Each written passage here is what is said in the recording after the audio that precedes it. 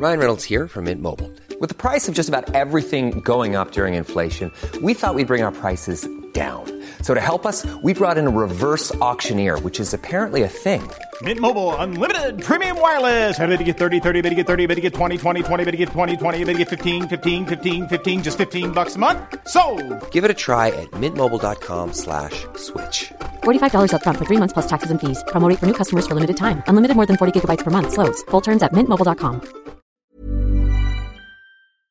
All of television history is contained within the box of delights. It was happening in front of us. Incredible. In our living rooms. It was amazing. Guests pick their favourite television moment. And tell us why they love it. And is this the episode where Daisy's just been for the interview at the Woman's Magazine? Flaps. That's it, Flaps. Yeah. Named one of Radio Time's best podcasts of the year. I don't understand people who don't see the joy in drawing the curtains, a mug of hot chocolate and something nice on TV. Like, what could be nicer than that? Than having a snuggle. Exactly. Nostalgia in bite-sized chunks. Box of delights from Great Big Owl.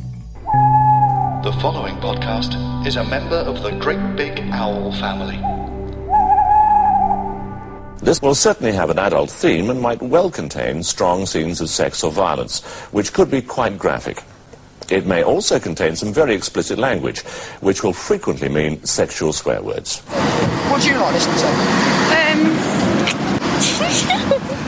Chart music. Chart music.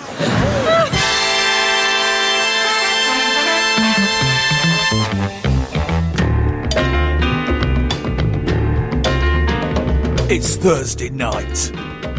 It's about 10 minutes past the 8. It's Valentine's Day 1985. It's Simon Bates and Janice Long. And this episode of Top of the Pops, so far, is way better than it has any right to be. Hey up, you pop-crazed youngsters, and welcome to part 3 of episode 52 of Chart Music. I'm your host, Al Needham. By my side are my main dogs, Neil Culcarner and Taylor Parks. And let's not fanny about, let's get stuck in, and let's see if this episode can keep up the pace. Thinking of you.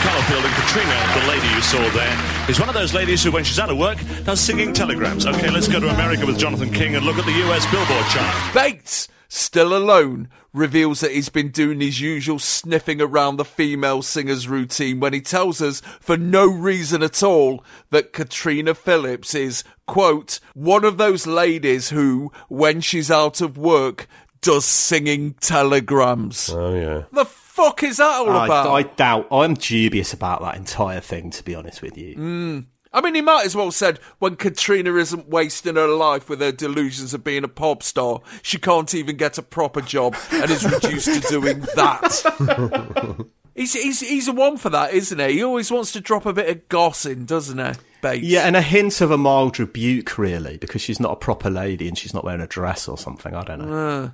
Well, I'm surprised he didn't ask her what football team she supported. That's his usual routine, isn't it? To confuse her, yeah. He then tells us it's time to go over to America, where Jonathan King is waiting to tell us what's in the Billboard chart. Is he in America, though? By this time, Top of the Pops has dispensed with sending a camera crew to follow him around America, and they've just plonked him in front of a video screen that might as well be on the other side of the studio. Well, he is on the other side. Unless somebody has pointlessly recreated the Top of the Pop studio in New York for no reason at all. Like no, London Bridge. He's there. He was there earlier in the day before the audience came in, which is probably a good thing. We've already covered Jonathan King in Chart Music number 38 when he was the puppet master behind Saccharin and their cover of Sugar Sugar. Since then, he's set up UK records and scored a few more chart hits, was one of the original backers in the Rocky Horror Show, signed up 10cc, ran in the Epsom and Newell by-election under the Royalist Party, then left the music business in 1979, claiming that much of the charts was decided by promotion and marketing, and relocated to New York, where he commenced a media career as a talk show host on WMCA Radio.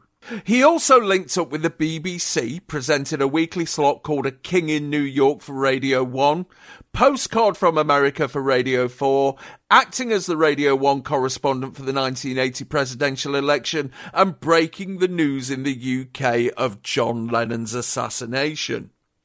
In November of 1981, as part of the Yellow Hurl relaunch, King became a regular fixture on Top of the Pops after he approached them and pointed out that so many American hit records weren't repeating their success over here, and somehow that was wrong.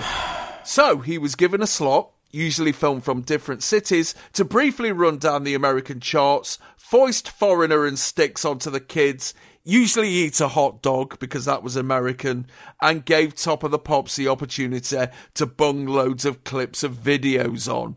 This segment became so effective that King is credited with getting Africa by Toto to number 3 in February of 1983, 9 months after it originally flopped over here. Thanks, mate. And King was rewarded later that year with the BBC Two series Entertainment USA. By this time, the segment has been pared down to a straightforward US chart rundown, but this very month, King has been signed up by Kelvin McKenzie to write the weekly column Bizarre USA for The Sun, and is working on the forthcoming first series of No Limit, the BBC Two youth programme, which comes out at the end of the year. Oh, Jesus, this cunt. I mean, even as a kid, right, King's importance and the way that everyone kind of kowtowed to him and had to work around him, and he kept getting incorporated and involved in modern pop shows, was a total mystery to me. I mean, exemplified actually by No Limits, which comes out later in the year, and the creepy kind of Svengali role he played in that, mentioned but never seen. I'm still in love with Jenny Powell. But he creeped me out from the fucking off. That combination of the smirk, the camp buffoonery, the wacky clothes and the colourful glasses. I mean, given the school that I went to, my non-star was actually pretty well attuned by 85, and he just always sent really creepy signals. I mean, I'm doubtful always anyway of anyone who takes such pride in being an irritant, especially when their supposed, I don't know, dissidence to the mainstream is entirely propped up and sustained by support from that mainstream. He's a wally and a prat, and he's proud to be a prat. And he's got that supposed outsider status, even though he's going to be writing a weekly pop column for The Sun, which starts picking up letters of complaint pretty instantly. So he's the Beadle of pop. And I don't find his shit. I don't know. When I read Jonathan King interviews, as I have done in preparation for this, it staggers me sometimes how he was tolerated for so long. I mean, he wants to bring out the Yorkshire Rippers phone things out in 1979. Yes. Oh, yeah. To put the Yorkshire Ripper tapes on a single and sell it for 33p a copy under the title The Ripper's Speech. Yeah, on blood red vinyl. On blood red vinyl, yeah. And all of these things. I mean, I don't know. He says he's got a strange sense of humour. And, there's repeated quotes throughout his interviews that are just vile. I suppose this is what a Cambridge student makes of pop. He loathes pop, fundamentally, from the beginning. Yes. And he wants to keep its ambitions in check, in a sense. So everything he does is kind of cutting pop off at the heels. But he always keeps for himself that get-out clause that chancers and cunts always use, which is, it's all a bit silly, it's all a bit of a laugh, I was just taking the piss. Yeah. But in combination with that, he also has, beyond everything else, he's Aldridge Pryor, hopeless liar. The way he looks at pop history, when you read interviews with him, he's talking about, he was the one who introduced the sort of bombardier jacket to John Lennon, and that's why Sgt. Pepper looks the way it is, and he was the one who spotted Mark Bolan, and he was the one who spotted Bowie. And his parts of Top of the Pops were always, as a watcher of it with my sister, and as a talker about Top of the Pops afterwards in the playground, his parts of Top of the Pops were fucking hated by everyone. Yes. Not just smash hits readers, everyone. And this avowed justification he had for that bit, that he wanted to bridge some sort of gap that these American records by these poor, impoverished artists like fucking Toto deserved a shout over it. I just do not get that at all. No. So I've always had major. I mean, I'd be doubtful of anyone who didn't have major problems with Jonathan King, but this would have been a section where I perhaps might have walked out of the room, because even at that time, at the young age of 12, you could tell he was a wrong 'un. From the off, you know. Well, the first thing to say here is that the transition from a shot of Simon Bates standing there with a ham mic to a shot of Jonathan King standing there with a ham mic on almost the same spot at a different time of day, I reckon, is really troubling, because they are superficially similar. Yes. Like they're both men in their 30s, late 30s, who look and seem a great deal older. Big specs, side-parted dark hair. They're wearing mostly pale colours, loose-cut jacket, old-fashioned oily media delivery, albeit in different styles. But it's a peculiar visual shift, which could not be more flattering to Simon Bates. Yeah. Like, we all know by now that Simon Bates was foolish but not dangerous. And yet, such is the enmity we've all felt towards Simon Bates historically, aggravated beyond all reason by this podcast and the last few years of forced exposure to his nonsensical baritone bullshit. We lose our sense of proportion, and it's a real wake-up call seeing this dark metamorphosis in front of you. Yes. And you think, hang on a minute, really, Bates is just a stuffed elephant with a ring in the back that you pull to make him speak, but that's a bit broken, right? He seems completely harmless and almost, but not quite, lovable once you seen this direct A-B comparison with pure evil. It's like Jonathan King is Simon Bates if he dropped his soul in a puddle of syphilitic piss and then tried to dry it off with a hairdryer stuffed full of typhoid shit. Or Simon Bates is Jonathan King if he spent too long in a detoxification chamber and came out all spongy and babbling and inert. And it's not something I ever wanted to see. Like how this section is not something anybody wanted to see. Yeah, it's like seeing Peter With being interviewed on Match of the Day, then all of a sudden the Yorkshire Ripper pops up. The other massively offensive thing about this segment is, you know, just like in the 70s when the bunged on Lulu and Scylla when they were nowhere near the charts, Top of the Pops is once again giving airtime to bands and artists that haven't earned their spot. Yeah. Well, they're rigging the charts, aren't they? I mean, it's like, I don't know, the 9 o'clock news looking at their bulletin for tonight and thinking, oh, there's not enough death in this, and getting Kenneth Kendall to go out and bomb a tube station. You know, that's wrong. The role of Top of the Pops is supposed to be to look at the reflection in the river of pop, not chuck a shopping trolley into it. And I don't think people now would fully understand why this bit seemed so objectionable. No, they wouldn't. At the time. They wouldn't. Apart from, obviously, the presence of Jonathan King.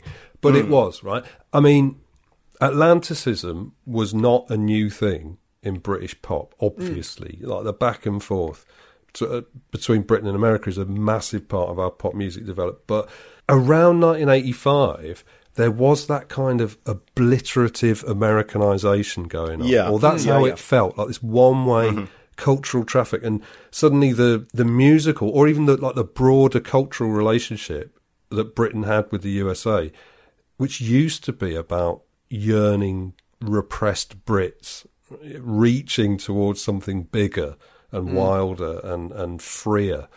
Now it was like it was about shutting down all the awkward or uncommercial or unprofitable parts of British culture, and subtlety and, you know, irony and idiosyncrasy and all the things the country actually does well, and resetting British culture, or resetting the country culturally the same way it was being reset economically, you know. And these are the things that people always say about Americanisation, but it was really strong around this time, and it was felt all the more keenly because of the political situation. And the reaction against it was really strong. It was like the pop charts were a cultural Greenham Common, you know. It's like, it was everywhere. This idea only American stuff was any good. Yeah. But even the Weetabix went B-boy. Yes, do you remember they did. I mean, in the feeblest soggy in the milk kind of way. But yeah, that was a real sign. Fucking Quislinds. Yeah, I mean, this isn't exchange, you know what I mean? Yeah. Obviously, this isn't exchange. This is Jonathan King saying American music is superior to British music in a sense. It's more serious.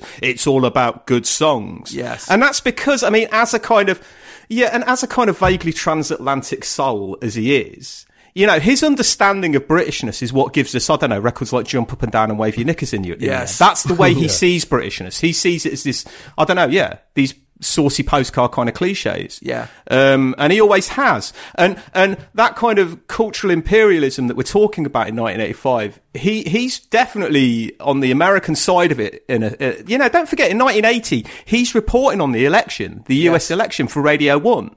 You know, he's been doing this for a while. Not just, you know, he's running in the Epsom by-election and all that. He's obviously an avowed Thatcherite. But yeah, that's all this section ever seemed to come across like. Grow up, England. This is proper music. Well, fuck you.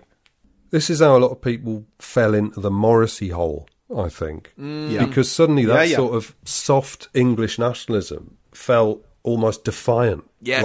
Like we weren't an imperial power anymore. We were facing this huge external existential threat, you know. So to be over deliberately British in taste and manner became almost like an underdog thing for otherwise liberal English people who started feeling towards America the same disobedient pride and resentment that like Scots, Irish and Welsh had always felt towards England, you know.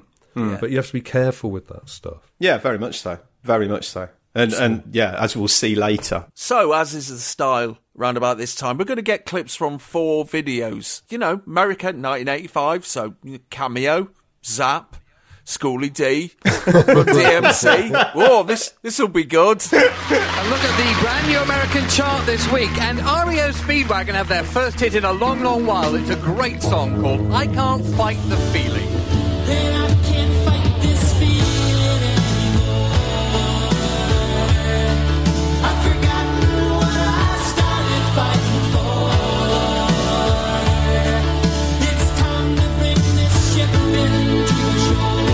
Formed in Champaign, Illinois in 1967, REO Speedwagon took their name from a prototype pickup truck which was manufactured from 1915 to the early 50s, and they started life as a covers band at local student bars.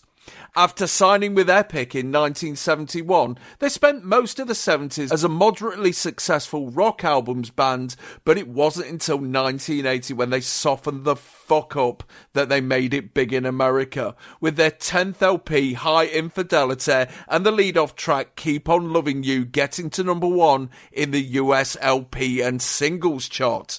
In the UK, Keep On Loving You got to number 7 for 2 weeks in 1981, and the follow-up, Take It On The Run, got to number 19 in August of that year, but they were never heard of again in the UK until now. This is the follow-up to I Don't Wanna Know, which did fuck all over here. It's the second cut from their 12th LP, Wheels Are Turning. It's currently number 7 on the Billboard chart and nowhere in the charts over here because we're a fucking proper country. So yeah, here we go. Fucking REO Speedwagon. I mean, the video was directed by John Jobson, who started as a cameraman at Formula One races and worked on the documentary film Speed Fever, the film which features that fucking appalling accident in the 1977 South African Grand Prix where a marshal runs across the track and clips a driver with a fire extinguisher and kills him, and then he's flipped up in the air with such force that it rips his overalls off, which was used in the advert for the film in Japanese television.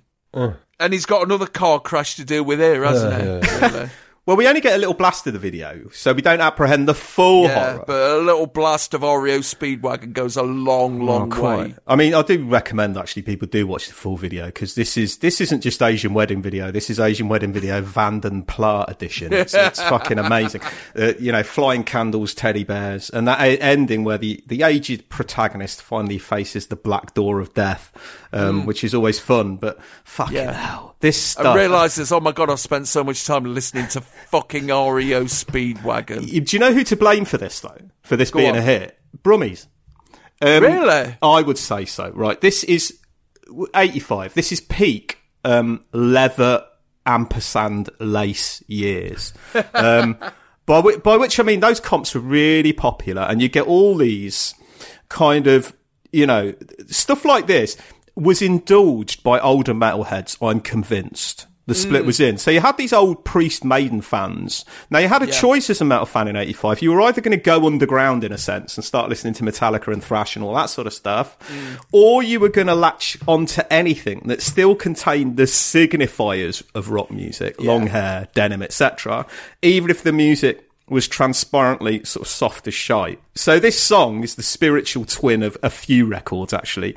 Foreigners, I Want to Know What Love Is. I'd say it's the spiritual ancestor of Whitesnake's Here I Go Again as well. It's one of those sort of revelations of tenderness, as if it's surprising from a rock band.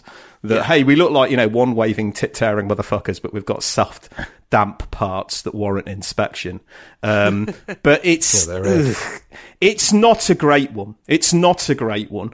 It's one of those songs like Toto's Africa, actually, which we will probably be told in this day and age, oh, it's a classic. It's a great classic. Well, no, it ain't. And I remember I was there at the time. It was terrible. And this wasn't really played by rock DJs. You wouldn't find this being played at a rock club, and you wouldn't find this being played by Tommy Vance or Alan Freeman on the radio. No. You know? I blame the leather ampersand lace years, and I blame Brummies for that fundamentally, because those were the fuckers who you see them like 4 years before this, propping a pint of Brew 11 on their belly, putting Motorhead on the jukebox. In 1985, they're putting shit like this on the jukebox. So yeah, I mean, it doesn't even qualify as soft rock, does it? It's shale. It's funny though how often you hear songs by immaculately produced American bands that can all play really well and they're consummate professionals, and it sounds like the fifth song you ever wrote when you were 14. You know what I mean? It's amazing how many of these superstar serious musicians they've got like the compositional nous of a kid putting stickle bricks together. You know what I mean? This song is like, it's like it's written in a music class at school. Yeah. The shots of the band as well in the video. Yeah. It's all a load of bollocks about the circle of life. Yeah. And obviously dead expensive. So you get some floating babies, you get women with kind of like vortexes for faces appearing at the window. And there's one bit that where some bloke's about to propose to his girlfriend, but before he does that, a load of butterflies come out of his crotch. Oh, yeah. All that's there to distract us from the performance bit, which is just a fucking dad band. Yeah. It's like, you know, you've gone to someone's 21st birthday do, and they've gone, oh, he doesn't know this is going to happen, but his dad and his mates have got together to form a band, and they're going to do a gig, and you've got to sit through it. And they're going to do a cover of REO Speedwagon. I don't think they'd be dads, though. They just look like social inadequates. They're well-dressed social inadequates because they've got ready for a video, but yeah. And they look awful, don't they? They look fucking terrible. I mean, the only thing you can take away from this video to sustain you through watching it is that when you notice it, you can't get it out of your head. The lead singer, Kevin Cronin, is the dead spit of Norman Scott, isn't he? Oh, God, yeah. Norman Scott with a bit more hair. And when you've got that into your head, that if you start watching it and going, this song's being performed by Jeremy Thorpe's spurned lover, who's still waiting for his national insurance card, it just makes it 50 million times better. Yeah. Bunnies can't and won't fight this feeling anymore. These people would look okay, right, in grainy sort of 16mm film with flares on and looking a bit dirty and grimy, playing at some festival, some Greasers festival in San Diego in 1973. But in 1985, because they've been cleaned up slightly and they've been put in new denim and horrible kind of rugby shirt type shit. Yes. They just look appalling. They look awful. I mean, yeah, Neil, you were saying that this was an older bloke rock music, but I recall the posh Grebs on the nice estate on the other side of the school. You know, they'd have their neatly ironed, untainted denim jackets with rainbow and AC/DC patches, but there was always room for an REO Speedwagon patch on there as well. Fucking hell, man. I know. I'll tell you who this is aimed at. Jane, isn't it? It's the Janes of the world. It really is. Yeah. It really is. And I just listen to it, I just think, poor fucking Chris. He's got Jane in his bedroom, and he's going to have to listen to this kind of shit in order to get his feel. My favourite bit in the video is where you have a shot of a window with all these symbols of the suburban straight world man floating by. Like there's a Barclay card, an Amex card, a dollar bill. Well, there's all the same thing, really, isn't it? A house, a car, a wedding couple, like off a wedding cake. It's like, we get it. Cuddly toy. Yeah, and a maraca for some reason. I don't know if they're thinking specifically of Davy Jones, in which case they should have added a horse and a bottle of scotch.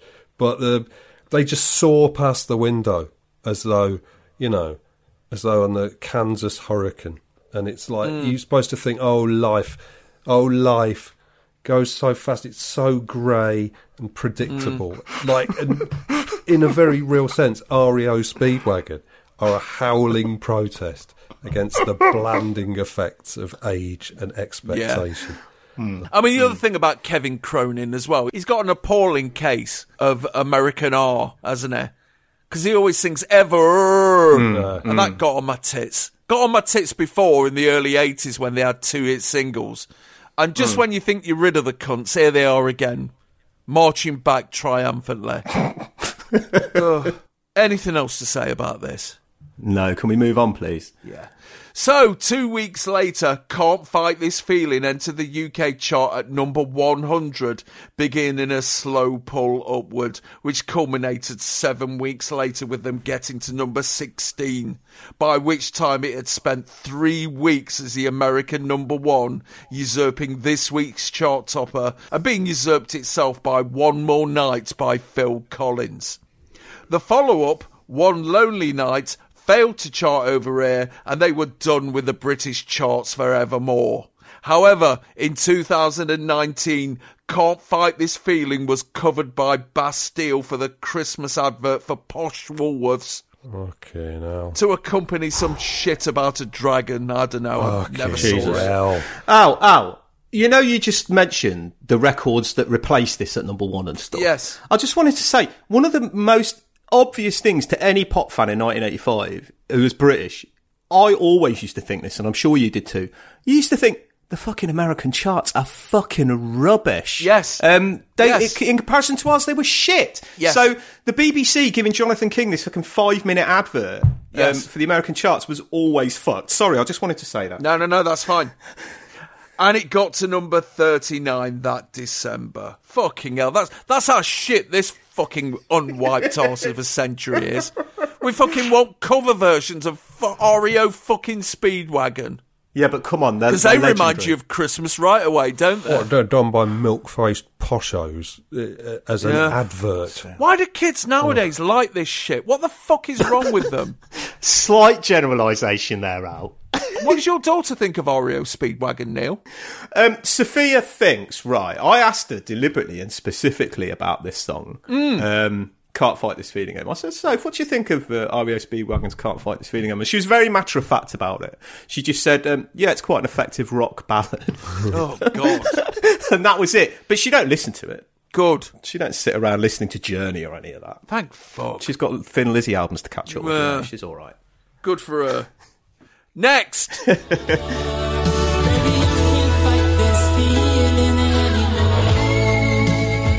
Perhaps the number 1 heartthrob in America is the lead singer of Van Halen, David Lee Roth. He's got a solo hit single at the moment with a great video, California Girls.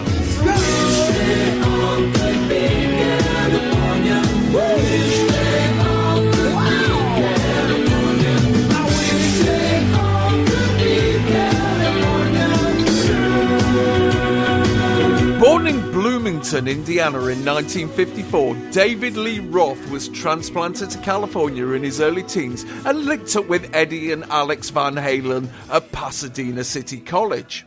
After a period as the lead singer of the Red Bull Jets in the early 70s, he joined Eddie and Alex's power trio, Mammoth, which changed its name to Van Halen in 1974 when a more successful band started using the name. After they were approached by Gene Simmons of Kiss in 1976, when he was trying to poach Eddie Van Halen for his rubbish band, he helped them work up a demo tape, and they were signed to Warner Brothers in 1977. In early 1985, Van Halen had become one of the biggest rock acts in America, earning a spot in the Guinness Book of Records for the highest paid gig when they netted $1.5 million for a 90-minute set at the US Festival in San Bernardino in 1983, but over here they were an albums band with one top 40 hit, Jump, which got to number 7 in March of 1984, and a guest appearance by Eddie Van Halen in Beat It. However, a severe personality clash between Roth, who wanted a poppier sound, and the rest of the band to stop being such custard gannets, and Eddie Van Halen, who was all about the rock and liked his drugs, led to Roth considering a solo career. This is being promoted as the lead-off single from the EP Crazy from the Heat, which came out last month. It's a cover of the Beach Boys single, which got to number 26 in September of 1965, but is best known to the youth of 1985 as the tune from the British Caledonian Airline adverts. It's just entered our chart this week at number 84 and is currently at number 10 over there. Fucking hell. Thanks for the contribution, David. This is one of those records that no one ever thinks about because, why would you? It's only saving grace is that it's one of the more ignorable records of the 1980s. But when you actually are forced to stop and contemplate the concept and the reality, it almost knocks the breath out of you how unjustifiably shit this is. And I'm all for being disrespectful to rock history, but it's not even that. If anything, it's nauseatingly respectful, even as it smears its own waste product all across the beautiful young face of the original. And I mean, it's got no artistic purpose, no practical use. They would have said at the time, here's David Lee Roth with an update of the Beach Boys classic. I mean, it's an update of the original record in the way that a toilet full of warm shit is an update of Steak and Chips. Why would anyone bother buying or ever listening to this single? Imagine if you were David Lee Roth, right, and it's the mid-80s and it's Monday morning. Like, what you wake up, what can you do that day? You think of all the possibilities spread like a hand of cards, and then you contemplate the thought of going in and recording a worthless karaoke version of California Girl. Yeah. Why would you do it? Even if you weren't David Lee Roth and it wasn't the mid-80s, what possible reason could there be? Making this record is like cutting off your own cock, putting it through a blender, and then injecting it into your own eyeball. It's like you could do it, but why? Why would you do it? Why? There's no point, is there? Well, it's a video, isn't it? This is the only concession to Dadisfaction in this episode of Top of the Pops. Yeah, maybe. Directed by Pete Angelus, who did a stupidly massive light show for Van Halen's 1980 World Tour and went on to do their art direction. And he edited their video for Jump and went on to be the manager of the Black Crowes. So there you go. But even dads wouldn't get satisfaction from this, though. As far as I'm concerned, it's so. I mean, the point is this. It's Benny Hill without the subtlety and panache, isn't it? Well, this is it. Benny Lee Hill. it entirely fits in with Jonathan King's version, or vision rather, of what classes as pop entertainment. I mean, it's successful. Right? That's his first criteria. It's American. That's another criteria. It's a good song, because obviously King always goes on about a good song. There's a video in which sex is giggled at and kept at a giggly distance and dealt with through stock characters and stereotypes, which is all King could ever deal with when it came to portrayals of sex. And beyond that, it's a cartoonish kind of demonstration of just American might, you know, when it comes to money and pop music and pop videos. You're not really meant to listen to it. You're just meant to goggle at the expense involved. Yes. But, I mean, it's telling, actually. I didn't know that thing about Kiss. Because, you know, I've interviewed a lot of shit metal bands over the years, American metal bands, and virtually all of them, especially American ones, have cited Kiss as a big influence and Van Halen as a big influence. And these are both bands that just passed Britain by to a large extent. But solo Roth is entirely inexcusable. He's copying the kind of loony, grinning madness of Ozzy Osbourne, but he's just got total steely, mercenary control over it all. It's almost as if Sharon Osbourne put on Ozzy's wig. You know, it's a weird thing. This is an inexcusable record. I mean, I've never actually been that fond of California Girls as a song anyway.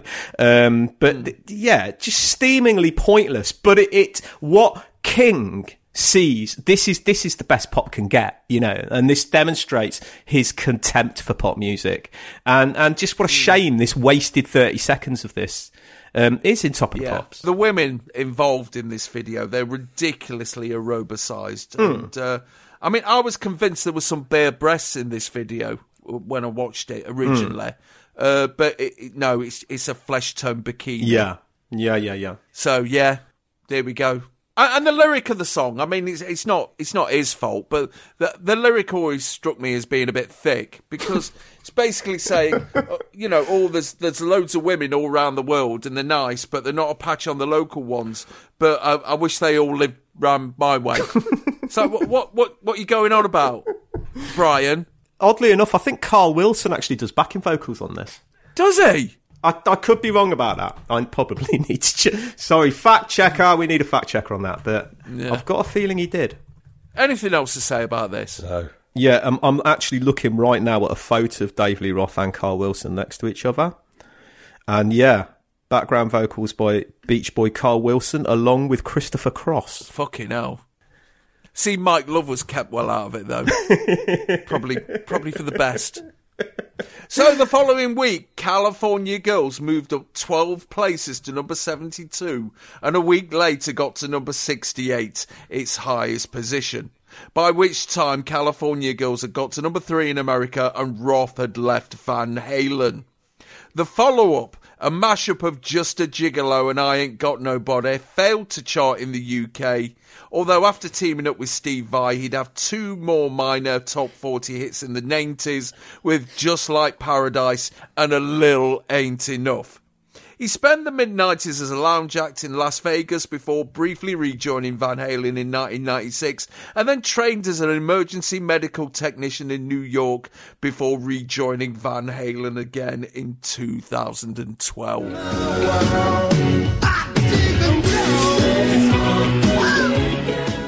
Trolled from Great Big Owl. Tracy Ann Oberman interviews celebrities about their experiences of abuse online. If you want to sit in a room and talk to another fella sitting in his room and have an argument, that's fine too. Or you can not do that. On trains. About to get on the train and this woman hit me in the back and said, "You're an arsehole." And on a bus. And I think it's weird that you would suggest that a woman is so ugly to get sex when you basically look like a potato. All that and more. That's Trolled with Tracy Ann Oberman from Great Big Owl, out now. Hey, I'm Ryan Reynolds. At Mint Mobile, we like to do the opposite of what Big Wireless does. They charge you a lot, we charge you a little. So naturally, when they announced they'd be raising their prices due to inflation, we decided to deflate our prices due to not hating you. That's right. We're cutting the price of Mint Unlimited from $30 a month to just $15 a month. Give it a try at mintmobile.com/switch. $45 up front for 3 months plus taxes and fees. Promo rate for new customers for limited time. Unlimited more than 40 gigabytes per month. Slows full terms at mintmobile.com. Many of us have those stubborn pounds that seem impossible to lose, no matter how good we eat or how hard we work out. My solution is PlushCare. PlushCare is a leading telehealth provider with doctors who are there for you day and night to partner with you in your weight loss journey. They can prescribe FDA-approved weight loss medications like Wegovy and Zepbound for those who qualify. Plus, they accept most insurance plans. To get started, visit plushcare.com/weightloss. That's plushcare.com/weightloss.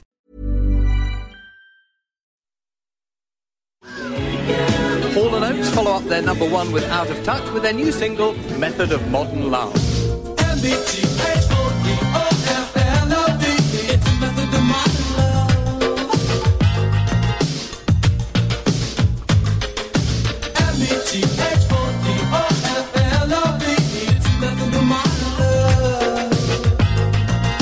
Formed in New York in 1970, Daryl Hall and John Oates had previously first met in 1967 at a Battle of the Bands competition in Philadelphia when they both hid in a lift when a gang war broke out in the audience and people started shooting each other.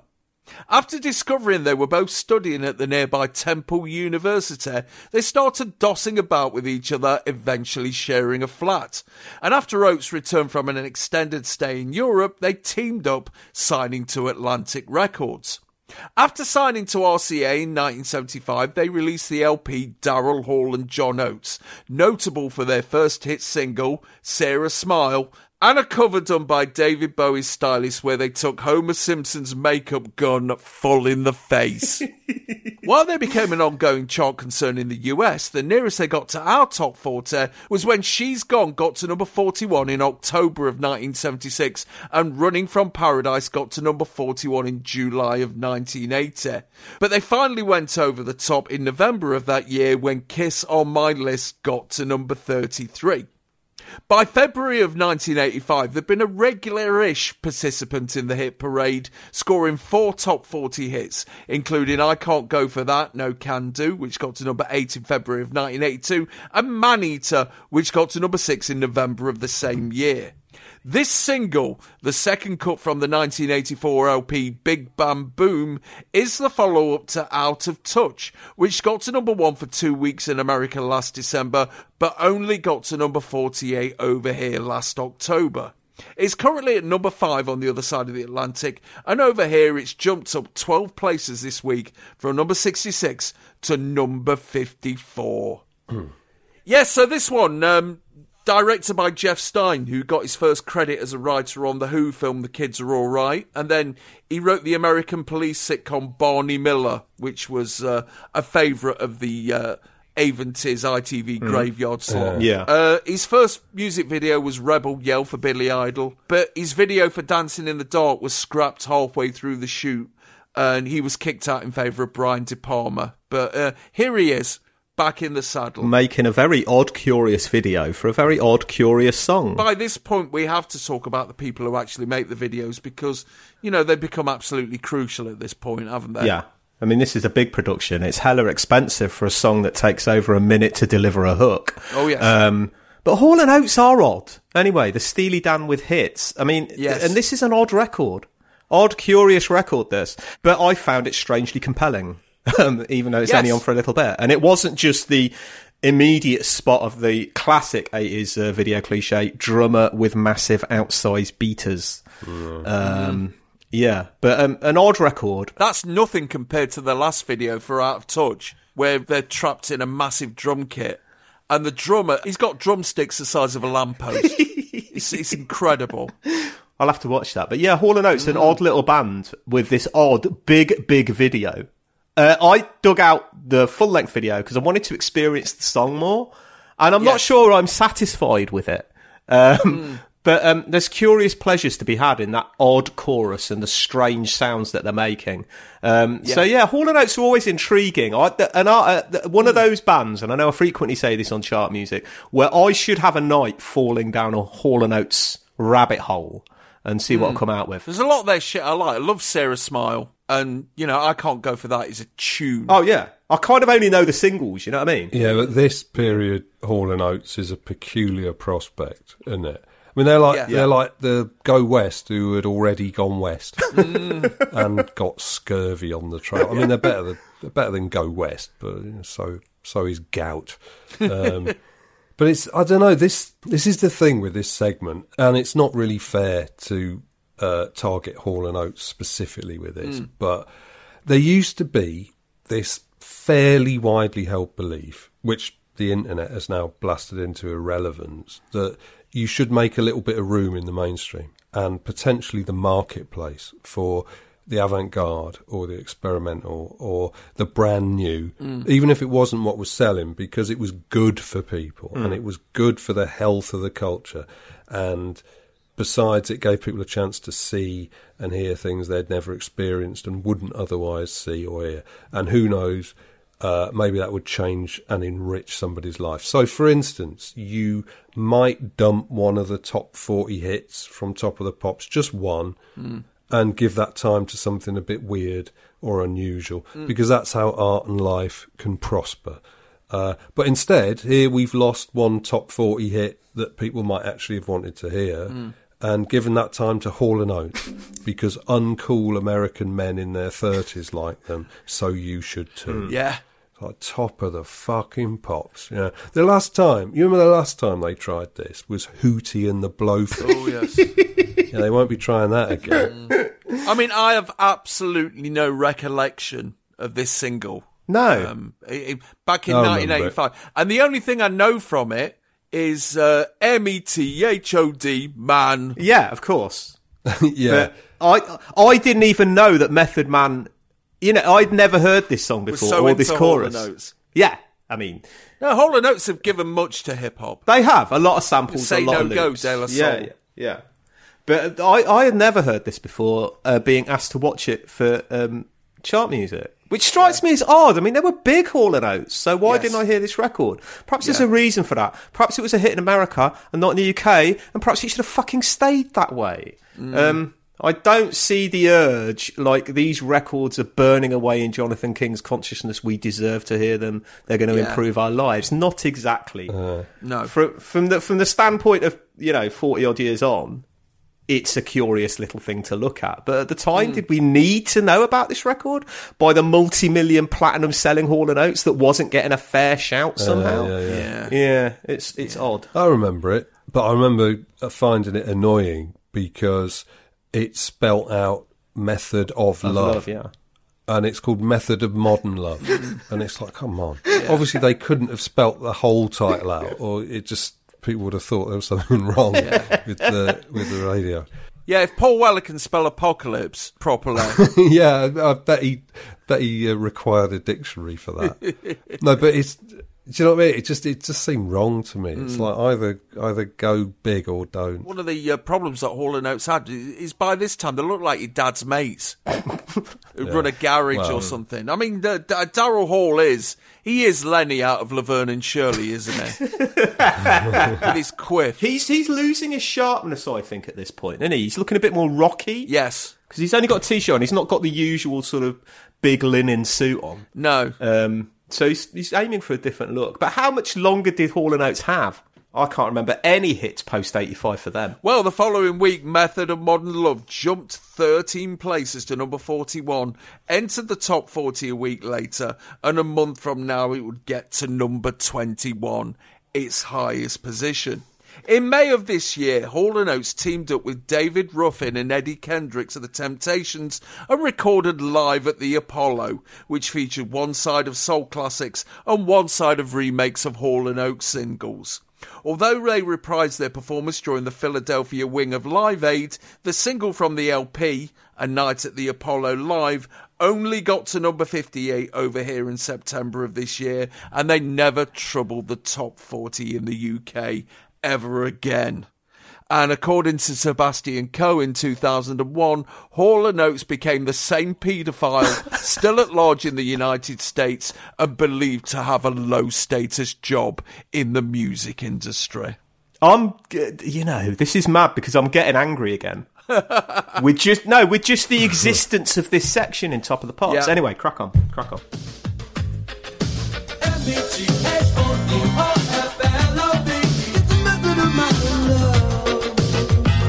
And a brand new American number one this week, knocking Foreigner off the top spot. It's George Michael and Wham with Careless Whisper. I'm never gonna dance again.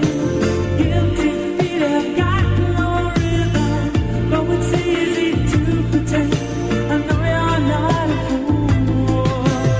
fool. Born in East Finchley in 1963, George Michael is George fucking Michael. This, of course, is billed as his debut solo single, although it was one of the first songs he ever wrote, with Andrew Ridgeley getting a songwriting co-credit, and was on Wham's demo tape, along with Wham Rap and Club Tropicana in 1981, which landed them a deal with Innovision Records. It's the second cut from the 1984 LP Make It Big, and this is the follow-up of sorts to Wake Me Up Before You Go Go, which got to number 1 for 2 weeks in June of 1984, and it got to number 1 in the UK for 3 weeks in August of last year. While Wham are still very much an ongoing concern, with Last Christmas being flipped for the B-side Everything She Wants, is still at number 33 in this week's chart, and currently resting between the two legs of their 5-month world tour, which will take in China in 6 weeks' time. This single has been billed as by George Michael and Wham in the US, and has just knocked I Want to Know What Love Is by Foreigner off the top of the American charts. I mean, this is directed by Duncan Gibbons, who'd already done Just Got Lucky for Joe Boxers, Who's That Girl for Eurythmics, Robert De Niro's Waiting for Bananarama, and Club Tropicana for Wham. And it's got that tang to it, hasn't it? Here's George outside, having a bit of fun, then being a bit miserable. Yeah. Shot in Florida, don't you know? Yeah, and didn't it, like, he blew like $20 billion or something because he got his hair cut halfway through filming this video. The shooting was interrupted for a couple of days because George decided he didn't like the way his hair was looking and demanded that his sister was flown over to sort it out. Yeah. But this is the ultimate absurdity, isn't it? In this bit, like it's well, hey, you fucking turnip-eating British peasants, bow down, feel inferior before the mighty US number one. Oh, it's that record you bought last summer that they've only just heard. It's fucking ridiculous. Yeah. It's like staying up all night to watch the halftime show for the Super Bowl and then getting a fucking dog-handling display team and a marching band. Yeah. I would have left the room in anger and confusion at this point. I've been so angry about it. I mean, I was already angry about this record anyway, not for any particular reason, other than the confusion sown by the credit, in that I didn't know where Wham were at this point. You know, and was this a Wham record? Was this a George Michael record? And then it turns up on a Wham album. So added to that confusion, the fact that we're getting it shoved our way 6 months after we fucking put it at number one. Yeah. What is the point? King, you fucking wanker. Stop wasting our time. We don't see that much of the video, so we're not going to talk about it too much. But, you know, you've got to point out that George Michael's got a really impressive beard by this point. She's called Lisa Stahl, who was a cheerleader for the Miami Dolphins and had become a model, and she'd go on to be in Baywatch. Now a successful photographer, so... All right. Because they had to reshoot the cutting, they had to reshoot the kissing scene, didn't they? Because they lost some footage. Yes. Lisa Starr's always said that she wasn't upset about that at all. No. She loved it. Yeah. No, well, you wouldn't be, would you? No, of course not. But, I mean, the problem is with Careless Whisper from here on in is that every time I see it, and particularly this broadcast on Top of the Pops, my mind's just going back and imagining a 16-year-old Simon Price feeling extremely embarrassed thinking about his pants tent with a treacherous Steph. Priapic Price. It's always bugged me slightly anyway because I don't like the sax solo. It's one of... No. Well, there's a lot of bad sax solos in 80s pop. It's the Baker Street of the mid-80s, isn't it? Oh, there's a bloke outside my local... Back when I used to be able to go to my local Tesco's, there was a bloke outside, I think it was last summer, busking with a saxophone before being told to move on. And all he did was play the sax riff from Careless Whisper and then the sax riff from Baker Street. Oh, and then no. go back to the top and start again. That was his whole repertoire. Yeah, it found its American equivalent in the sax solo that you might have forgotten from Kenny Loggins' Danger Zone. Oh. But 80s sax, always sounds pretty awful, man. Yeah, but it's, other than that, I mean, it's, you know, what can you... It's George, he's great. Yeah. I mean, it's amazing Yeah. how much stick George used to get. Oh, that's not a euphemism.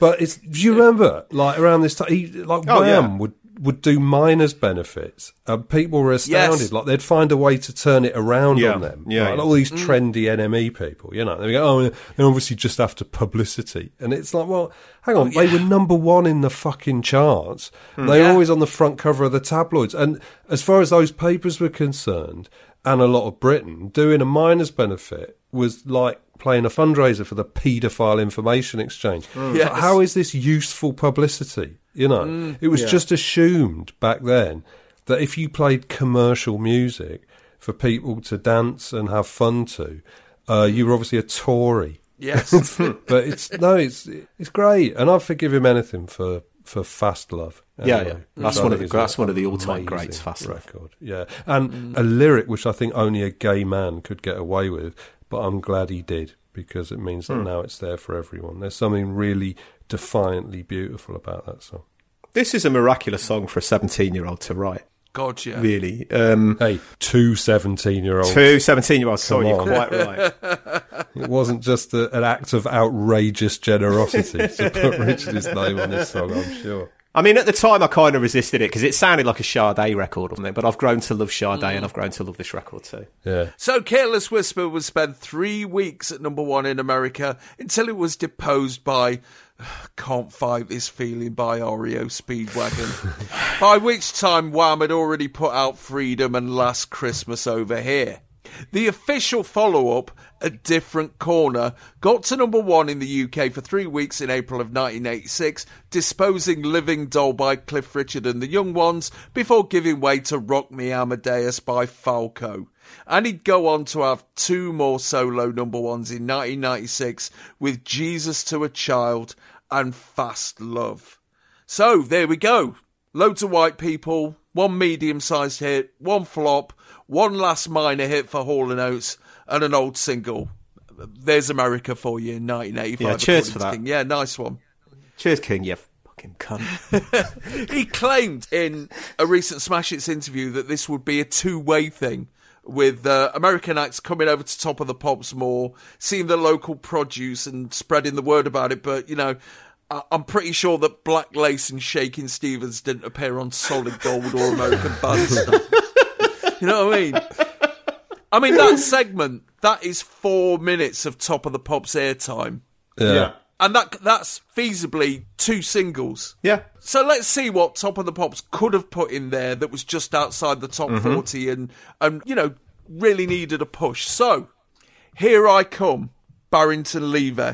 That could have been a top 40 hit. Yeah. Just Another Night, Mick Jagger, number 42.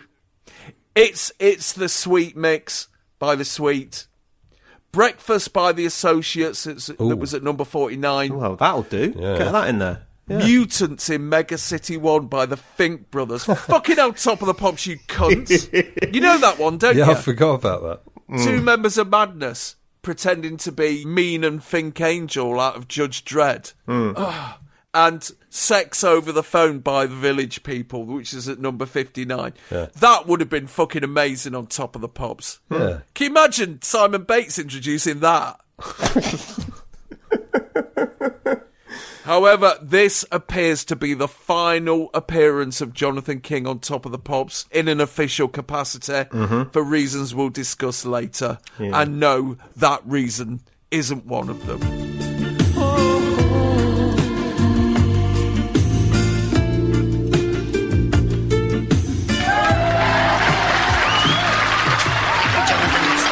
One of the biggest live bands at the moment has got to be Killing Joke. In fact, you can go and see them tonight. They're in Hanley, but they're here at 24 in the charts. This is wonderful. A Love Like Blood.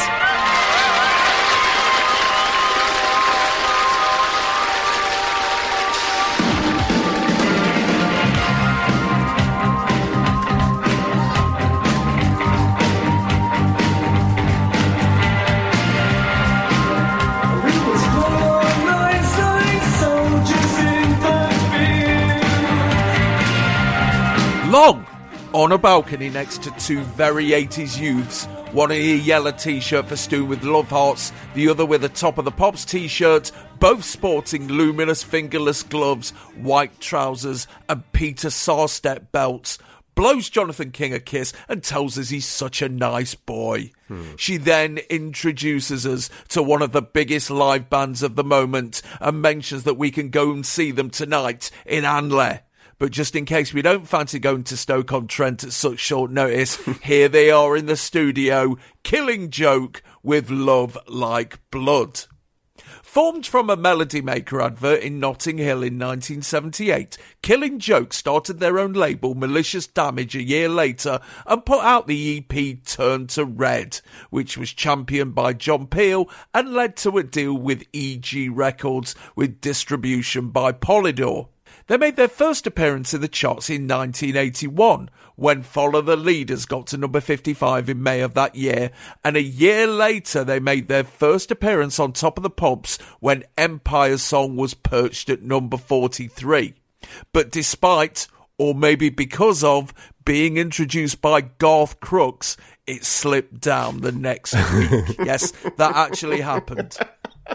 However, lead singer Jaz Coleman wasn't in attendance in the Top of the Pops studio, as he had suddenly relocated to Iceland halfway through a UK tour in order to survive the forthcoming apocalypse, only to be deliberately run over by someone in a Land Rover.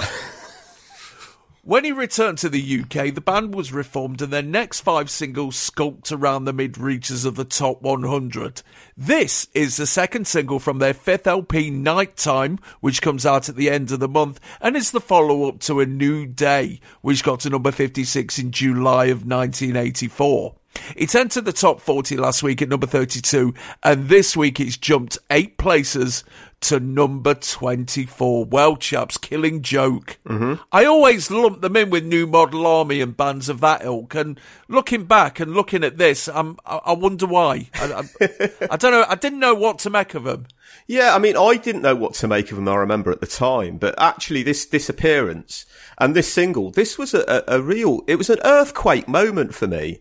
It was a kind of revelation as a fan of old rock music in '85 that modern rock could sound as dramatic and you know, could be constructed to build cumulatively like this does and could leave space. But beyond that, beyond anything else, Jaz Coleman just blew my mind, because here I am, I'm an Asian kid with no one bar Sheila Trangia, really, to conjure with in the 80s. And Freddie Mercury was still hiding his Asianness. But here was someone who looked like my relatives. You know what I mean? Yes. Because Jaz, I think he's got he's got a Bengali mum, I think.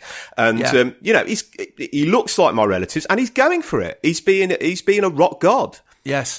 So when this came out, I remember loving this record. It was a big year for air drumming for me with knitting needles and chopsticks and stuff. And this and Slave to the Rhythm are my 2 sort of tunes.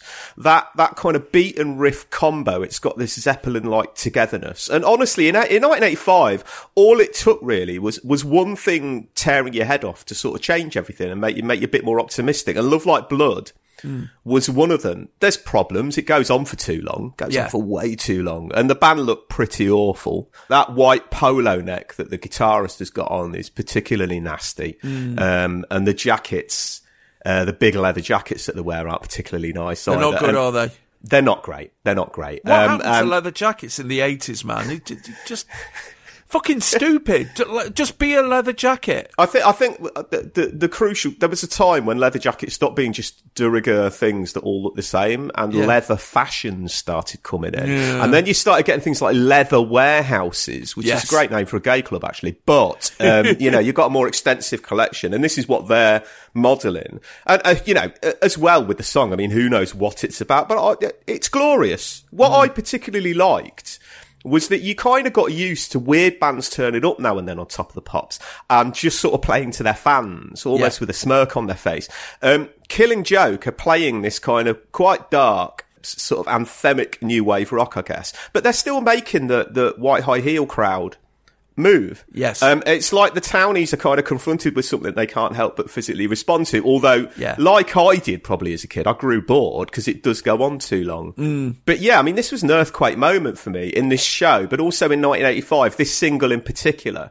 It was just, oh God, rock can be good and not deodorized and poodly. And, you know, it can be, it can hit heavy.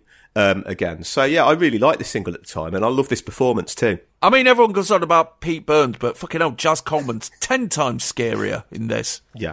He looks like he's been made from the dissembled body parts of all the members of the Stranglers. I was never able to work out how serious or how funny this was meant to be, right? Because you look at it and you think they can't be totally serious. But then his later excursions into, you know, religious stuff. No, this is for real. And of course, irony of ironies, there are more laughs in this than anywhere else in this episode, thanks to that wonderful performance of comical intensity from Jaz Coleman. I mean, he is self-evidently ridiculous with his sort of crazy googly eyes and his tortured grimaces, you know. It's the way he clutches his own head as though the sheer intensity of the content was just explosive, and at any second it could go off, just shower the audience in fragments of brain and bone. But I mean, That's all common enough in rock music, but he takes this so much further than anyone else ever thought they could get away with. And every time the music reaches a crescendo, he strikes that Freddie Mercury pose at the front of the Dominion Theatre with like his fist up and spread legs. And it's like he's looked at himself and thought, blimey, I sort of kind of look a bit like a fascist. I'll tell you what, I'll dress like a fascist. And it's all he needs is some mirrored shades and, you know, a tooth of one of your family members on his key ring. You know. But he gets away with all of it, just about, for three reasons. One, he's authentically a bit scary. Two, this is perhaps not unconnected to one, he appears to really, really believe it. And three, he does it in a way that's compatible with pop music. Like, he doesn't just stand there expecting us to take his word for it, that he's in terrible pain. He gives us an entertaining performance of it. And of course his name's Jeremy, and he's a bit posh, and he's from Cheltenham, and he is a massive cornball, but he's not a fake. I mean, there's nothing wrong with being a fake if you can fake it excitingly, especially if your fake is more interesting than your truth. But if you're not just a fake, you can always get away with that little bit more. You can get away with being that little bit more ridiculous. And, you know, I don't give a toss about Killing Joke or any of this 80s pumped up thundercloud rock, you know, all of which was happening in the wake of bloody U2, whether these bands would like to admit it or not. Yeah, definitely, man. There's a definite U2 influence here, isn't it? Yeah. But it's like the U2 have shown bands like Killing Joke, look, here's how you have a hit. Right. Without compromising yourself. But I quite liked this record at the time, and I think I like it even more now, because it's a decent, catchy pop single with a good doomy gimmick, right? It works on that level, which I don't think any of their previous records have. It's like the horror bags of pop music, isn't it? Yeah. I mean, the only thing you need to know here is that just before he starts doing his 15th century lunatic in prison eyes, he visibly glances around to check which camera he should be performing it to. And good for him, you know what I mean? We're going to talk about Jaz Coleman all through this dissection of the song, because the rest of the band are just well Kenny, aren't they? Very much. I mean, you could have flown in all the Kens in Dead or Alive and put them behind Jaz Coleman, and you wouldn't have noticed. Well, the obvious one that you just want to point and sneer at is the guitar player, obviously. But I think I hate the bassist more, because he looks like he was created by a neural network that's been shown every episode of Top of the Pops from the previous 12 months and then told to design a bassist. You know what I mean? He's just...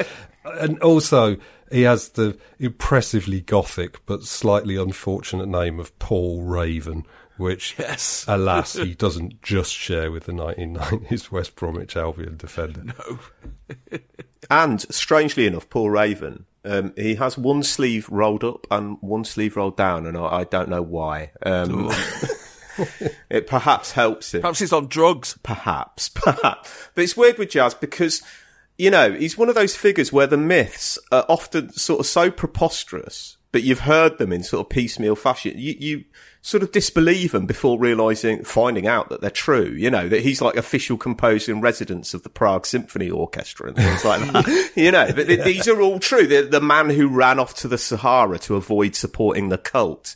You know, it's just all a bit bizarre. With everything I've heard about Jaz Coleman from music journalist colleagues in particular, should probably put me off him, but I kind of admire his, it's just persistent commitment to nuttiness.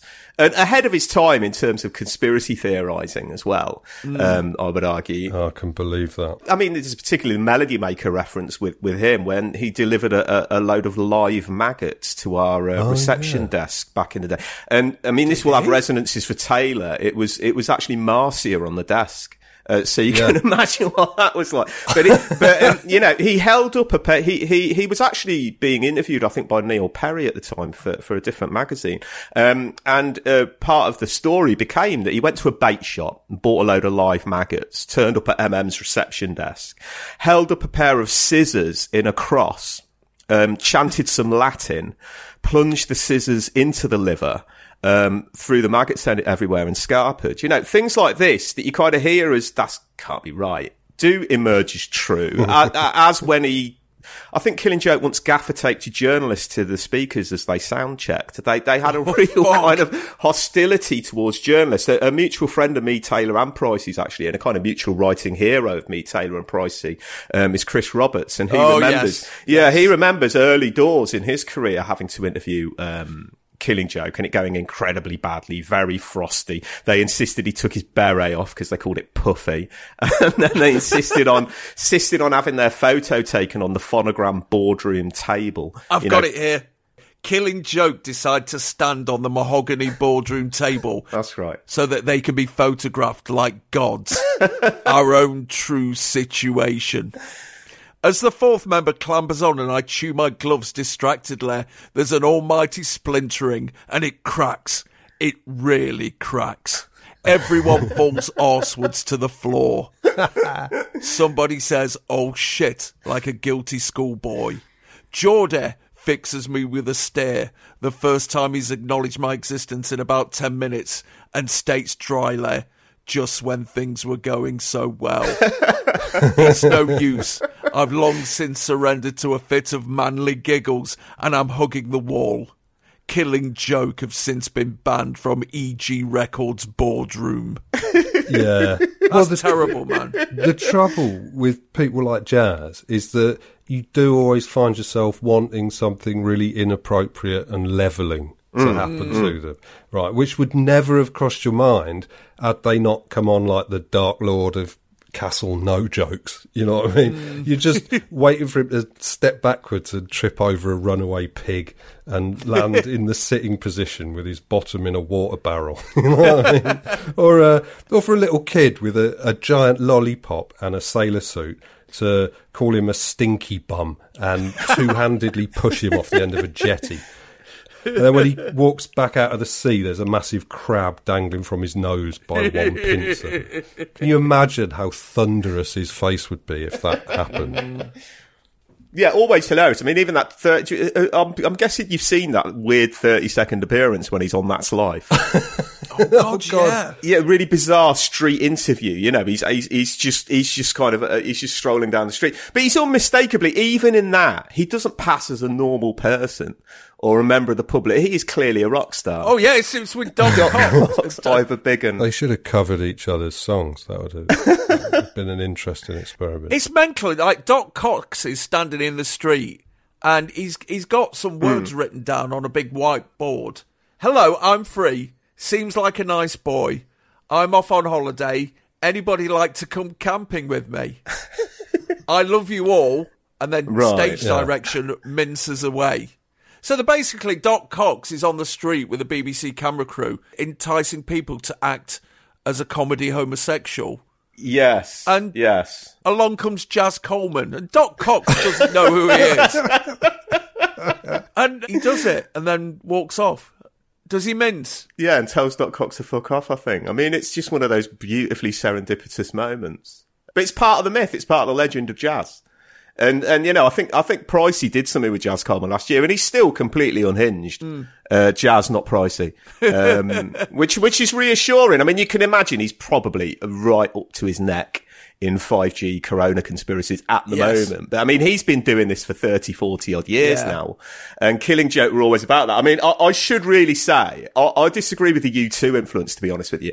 I think late 70s, early 80s Killing Joke, which I love, is an influence on U2, which in an odd way then probably feeds back in a way. But you know, when U2 started getting good, they sounded like early Killing Joke. But yeah, this was, I mean, I think probably the last Killing Joke record anyone should care about, although people do swear down by the later 80s ones. But yeah, I mean, I can't stress enough, Jazz Coleman's presence, just seeing somebody with skin my colour being a nutty rock star was fantastic. And crucially, he was unplaceable. That was what was exciting about it, about Jazz Coleman's face and manner, basically. He was massively unplaceable in terms of where the fuck he was from, but it was just that slight spark of familiarity I felt.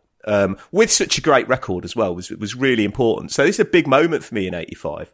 Yeah, I remember them being interviewed in Smash Hits when this came out because, you know, they were worrying the top 40. The only two things I remember about it is one of them threatened to punch the interviewer in the face, which was, a novelty in those days. And the other one was there was a quote from Jaz Coleman saying, and I might not get the wording exactly right, but he said, "Our music is a beautiful music, a unique music, a music exclusively for the 80s." And he may have been right on that, unfortunately. But I enjoyed this, if just because it made the cut back to Simon Bates's shiny sausage face and TV screen glasses seem really jarring. And if you're going to be a noisy rock band, you have to at least do that. Yeah. And Bates, the thing is, when it cuts back to Bates, he almost seems apologetic for it. Yes. He's like, he's not appalled by what he's just seen. No, he's seen it all. Yeah, but he wants to move on quickly, put it that way. So the following week, Love Like Blood jumped 5 places to number 19, and a week later it got to number 16, its highest position.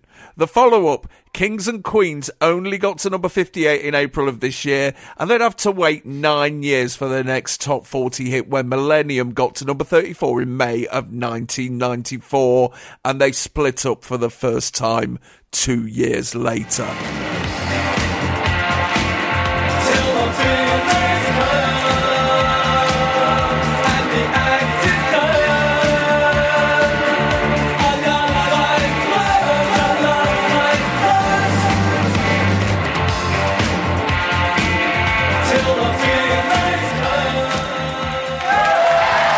And as the tang of chlorinated chicken in pop form still lingers in our mouth, despite the best efforts of Jaz Coleman, now's the time to step away for a bit and come back tomorrow for the final part of this episode. Before I go, though, just want to remind you we do have an extensive video playlist for every episode of Chart Music, and this one can be found at bit.ly.com/cmvids52. Or you can just go to the website, or you can look at the link on your video player. Have a look. Have a good nose round 1985. Anyway, my name's Al Needham. They're Taylor Parks and Neil Kulkarni. See you tomorrow. Stay pop crazed.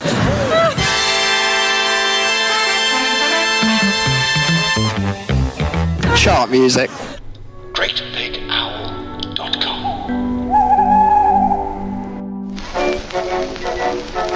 Hello, I'm Chris England, and I'm here to tell you about the Fun Factory podcast, available now on Great Big Owl.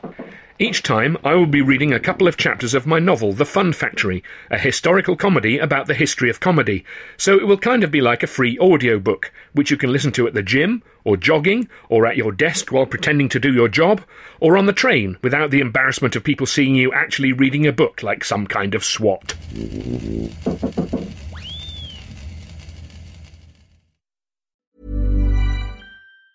Mom deserves the best, and there's no better place to shop for Mother's Day than Whole Foods Market. They're your destination for unbeatable savings, from premium gifts to show-stopping flowers and irresistible desserts. Start by saving 33% with Prime on all body care and candles. Then get a 15-stem bunch of tulips for just $9.99 each with Prime. Round out Mom's menu with festive rosé, irresistible berry chantilly cake, and more special treats. Come celebrate Mother's Day at Whole Foods Market.